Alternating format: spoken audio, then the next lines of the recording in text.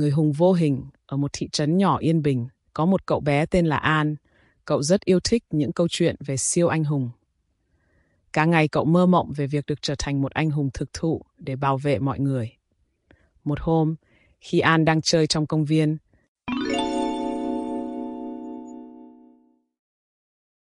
mang theo một chiếc lá ngân hà lạ lẫm rơi trước mặt cậu.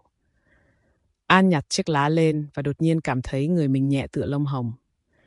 Khi An vừa chạm vào chiếc lá, cậu phát hiện ra rằng mình đã trở nên vô hình.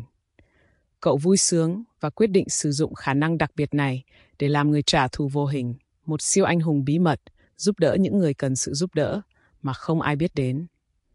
Ngày đầu tiên làm siêu anh hùng, An đã giúp đỡ một chú mèo kẹt trên cây cao.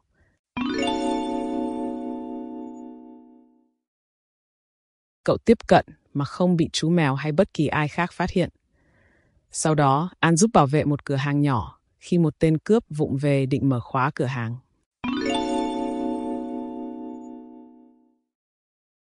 Cậu vô hình lướt qua tên cướp và làm rơi chìa khóa, khiến hắn hoảng sợ bỏ chạy. Anh hùng vô hình của chúng ta cứ thế giúp đỡ mọi người.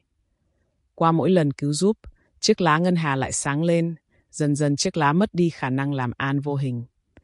Cậu nhận ra rằng, dù không còn khả năng siêu phàm, An vẫn có thể làm nên điều kỳ diệu bằng chính lòng dũng cảm và sự tử tế của mình. Cuối cùng, An quyết định giữ chiếc lá như một kỷ niệm về những ngày làm người hùng vô hình và tiếp tục sống cuộc sống của mình, luôn sẵn lòng giúp đỡ và bảo vệ những người xung quanh, cho dù là vô hình hay không.